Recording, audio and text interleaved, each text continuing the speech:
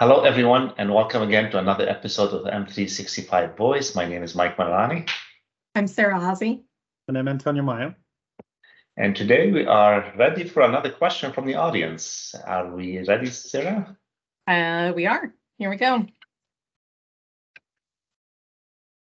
How do you use Power Automate? I think we've talked a little bit about that before. We did not have a full episode on it. We've touched on it on a bunch of episodes. Yeah. Mm-hmm. I love it. I have a whole bunch of use cases for how I use it at work and how I use it in my MVP and personal life. So I feel like we could go in either direction about those. Same as well. I got personal use cases and some work cases as well. Why don't we start with work cases?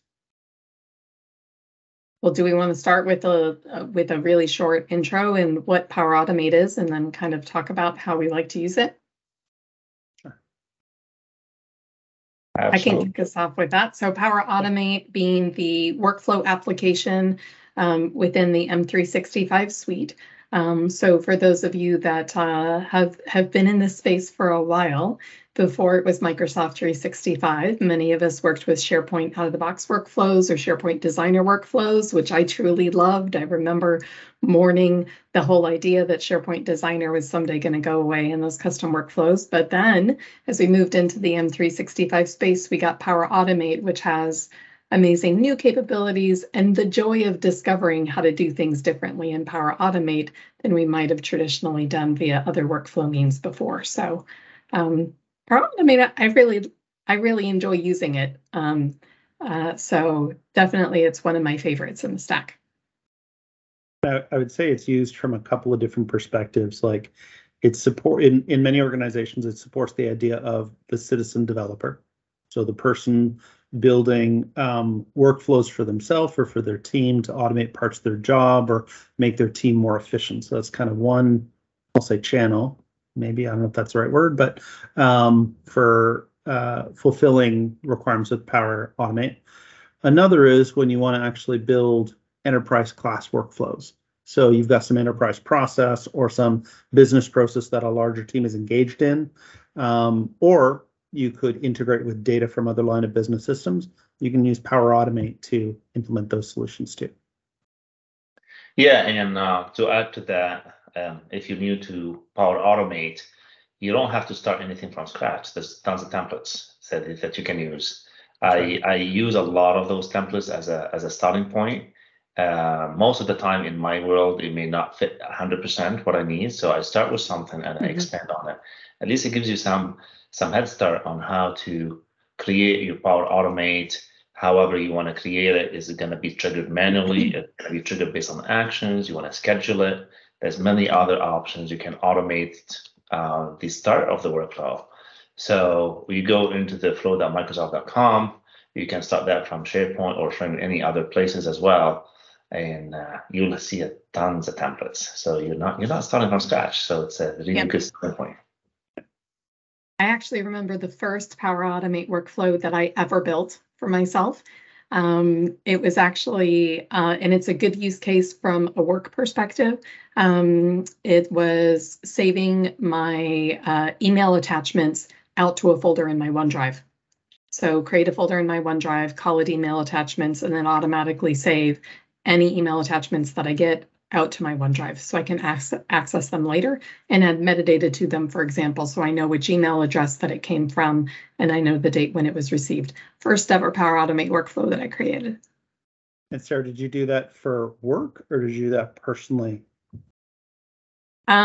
Well, back in the day, I tried it out from a work perspective, but let's be honest, some companies have rules about email policies and email retention. So just make sure that if you're thinking about doing that for work, that it's actually not violating either the spirit or the letter of whatever that policy is. So important thing to note.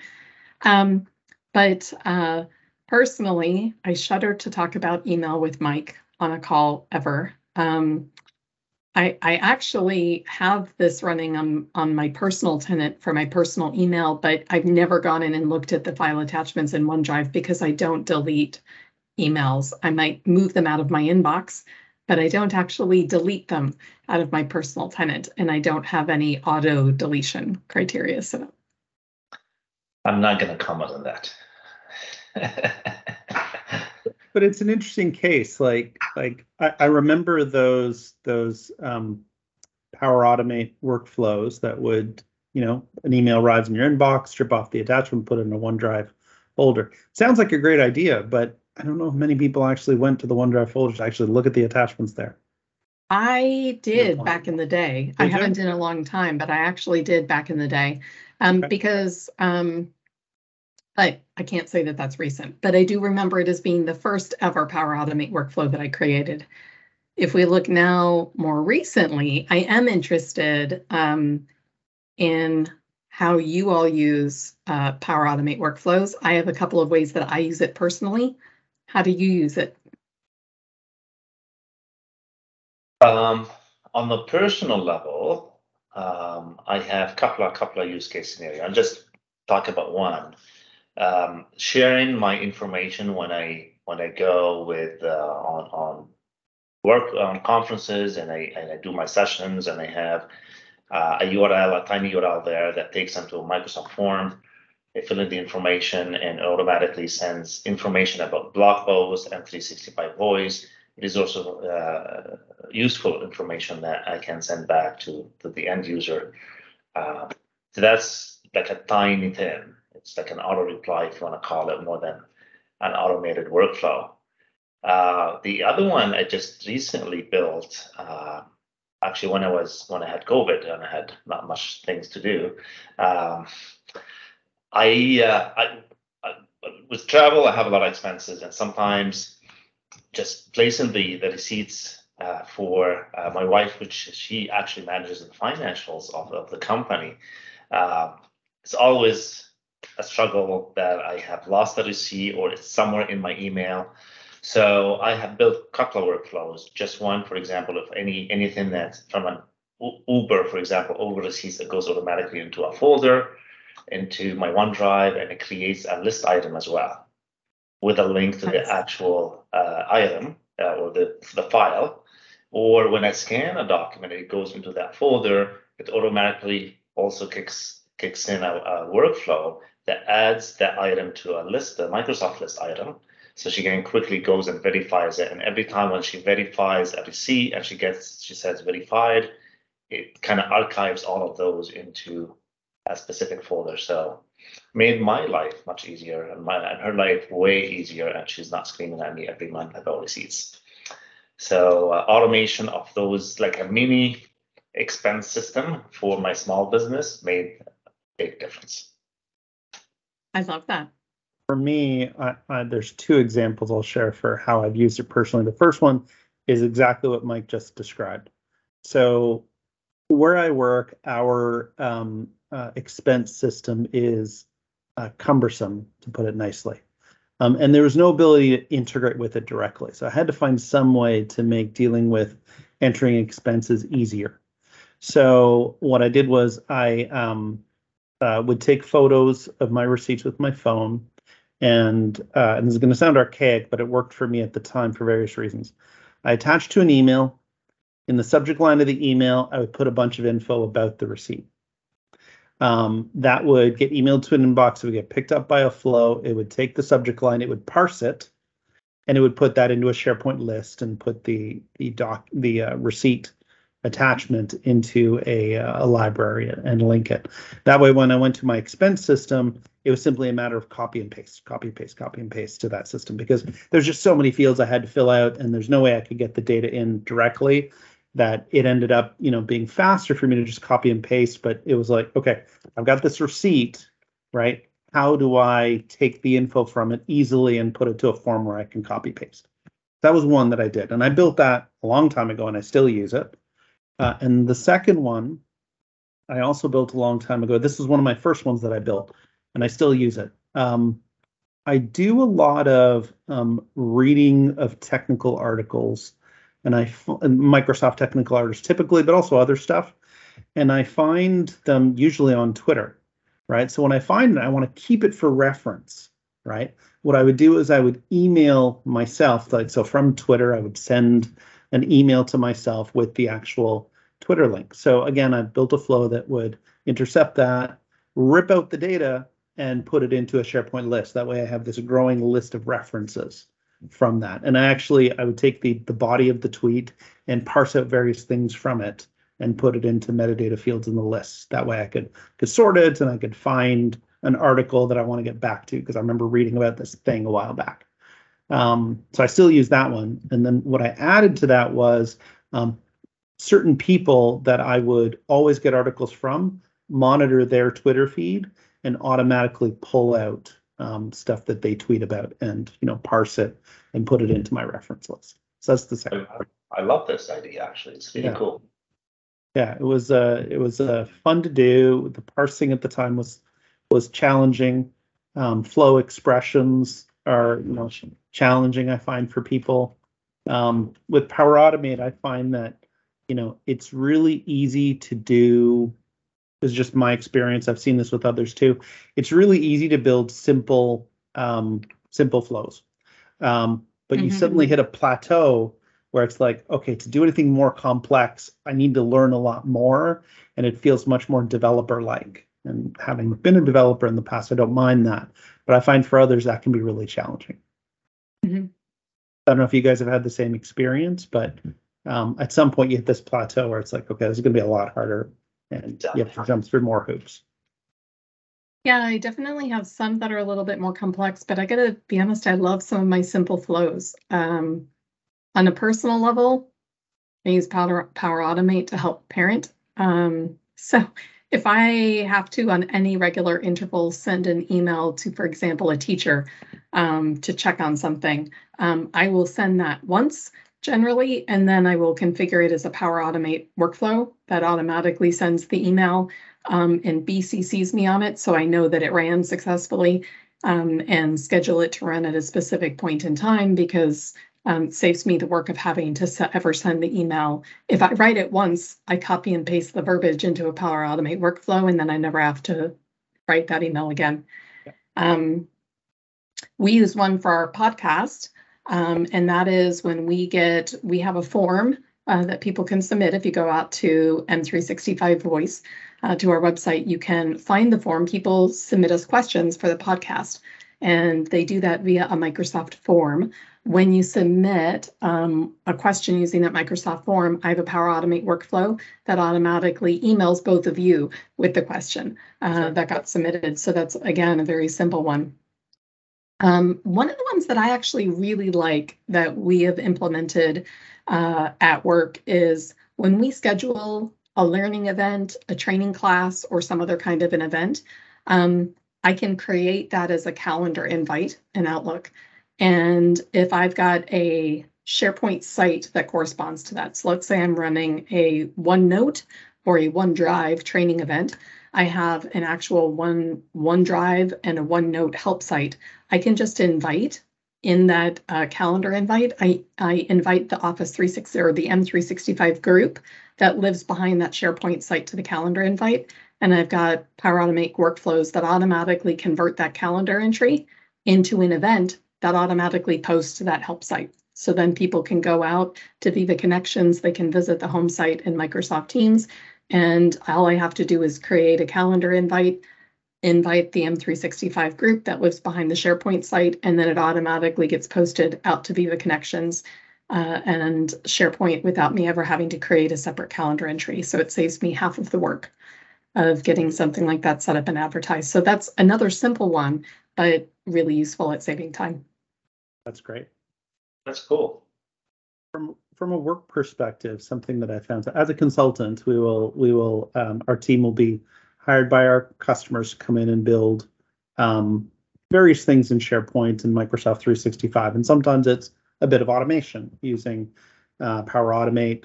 Sometimes there will be Power App Forms, which also are part of the Power Platform as part of that. But what I've found is that once our customers or a department gets a taste of automating their business process. They want more, and they want more, and other departments want it. And you end up going through all of the departments in your customer, finding business processes they want to implement. I kind of find that companies, once they get a taste of using the Power Platform for automation, it tends to snowball, and they just want more and more and more because they see the efficiency in it. I don't know if you guys have seen similar in your organizations or with your customers, but thoughts on that?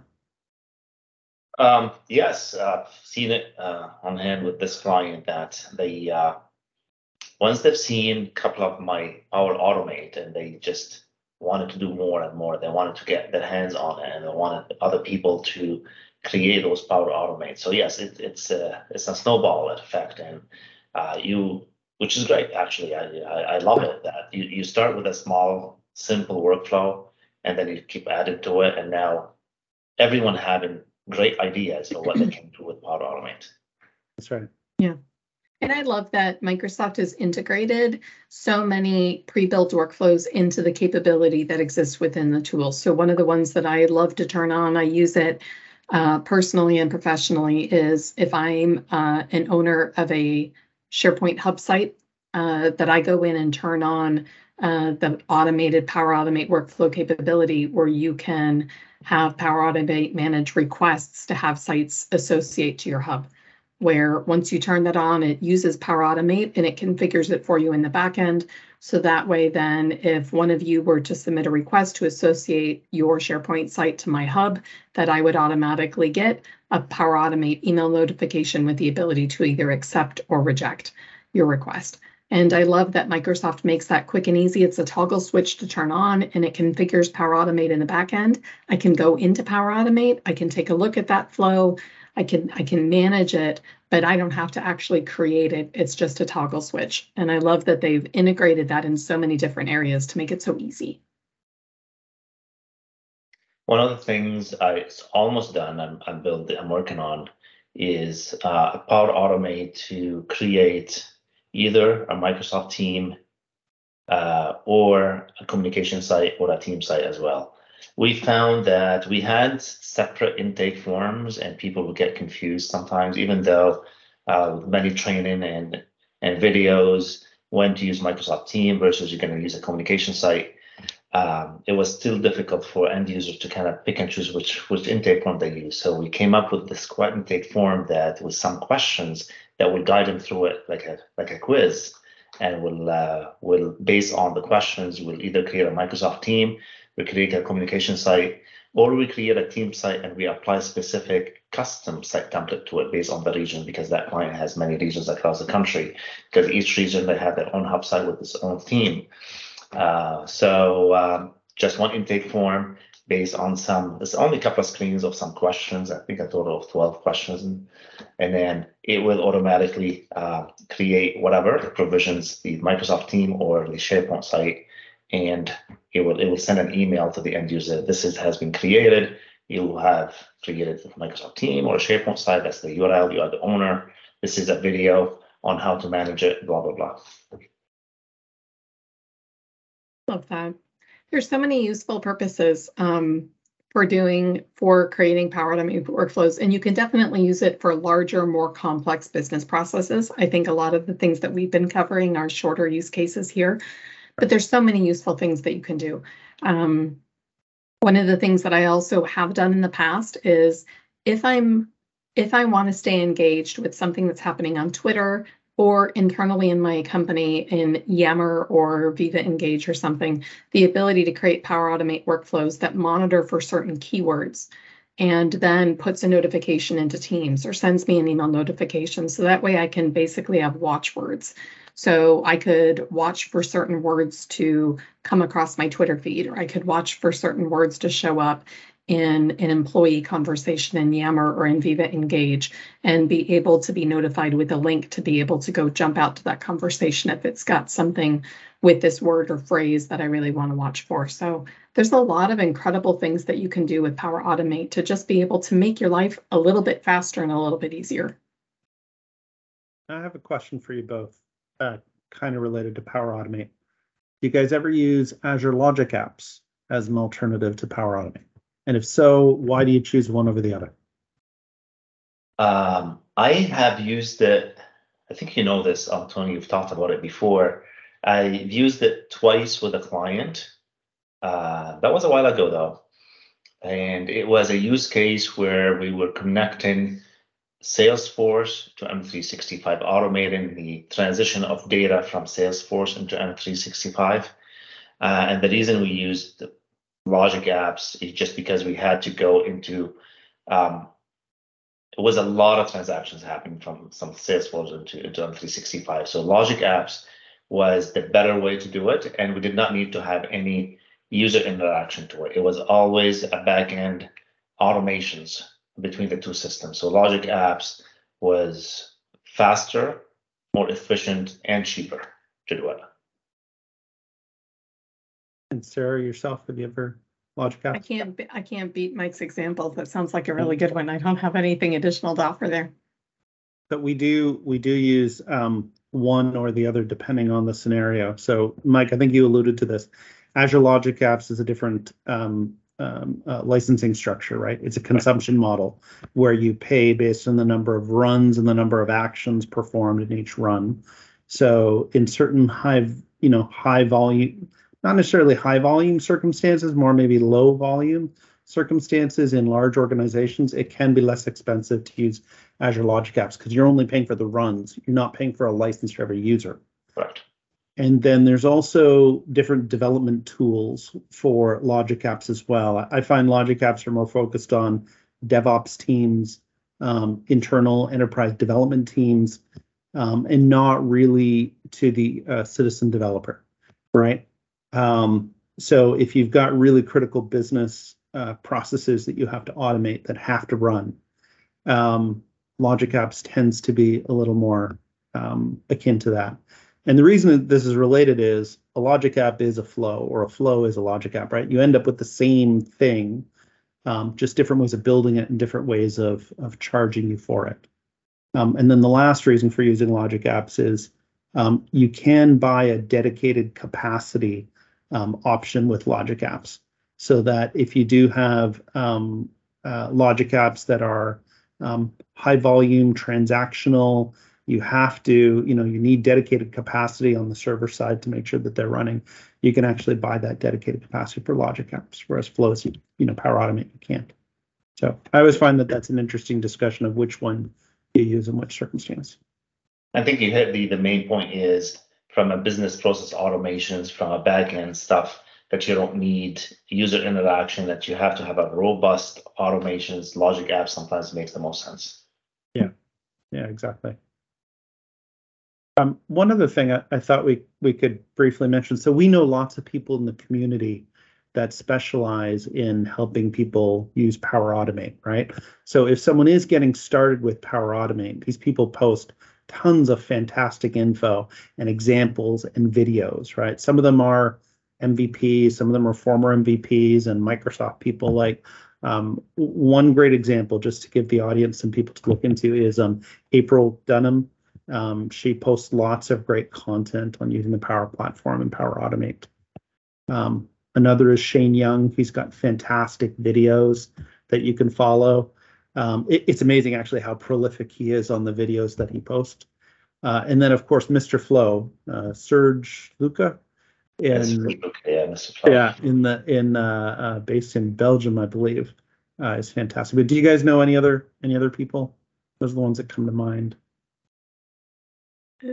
Those are some of the people that I think about the quickest. I find just being out on Twitter, and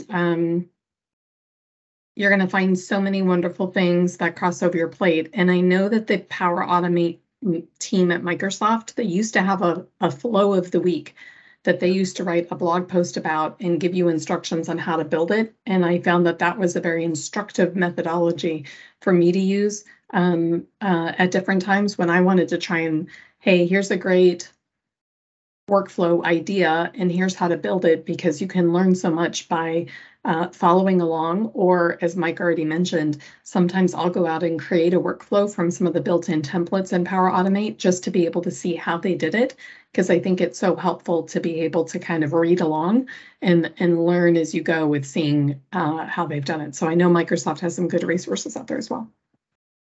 Absolutely. Yeah, there's lots of good resources out there to learn from.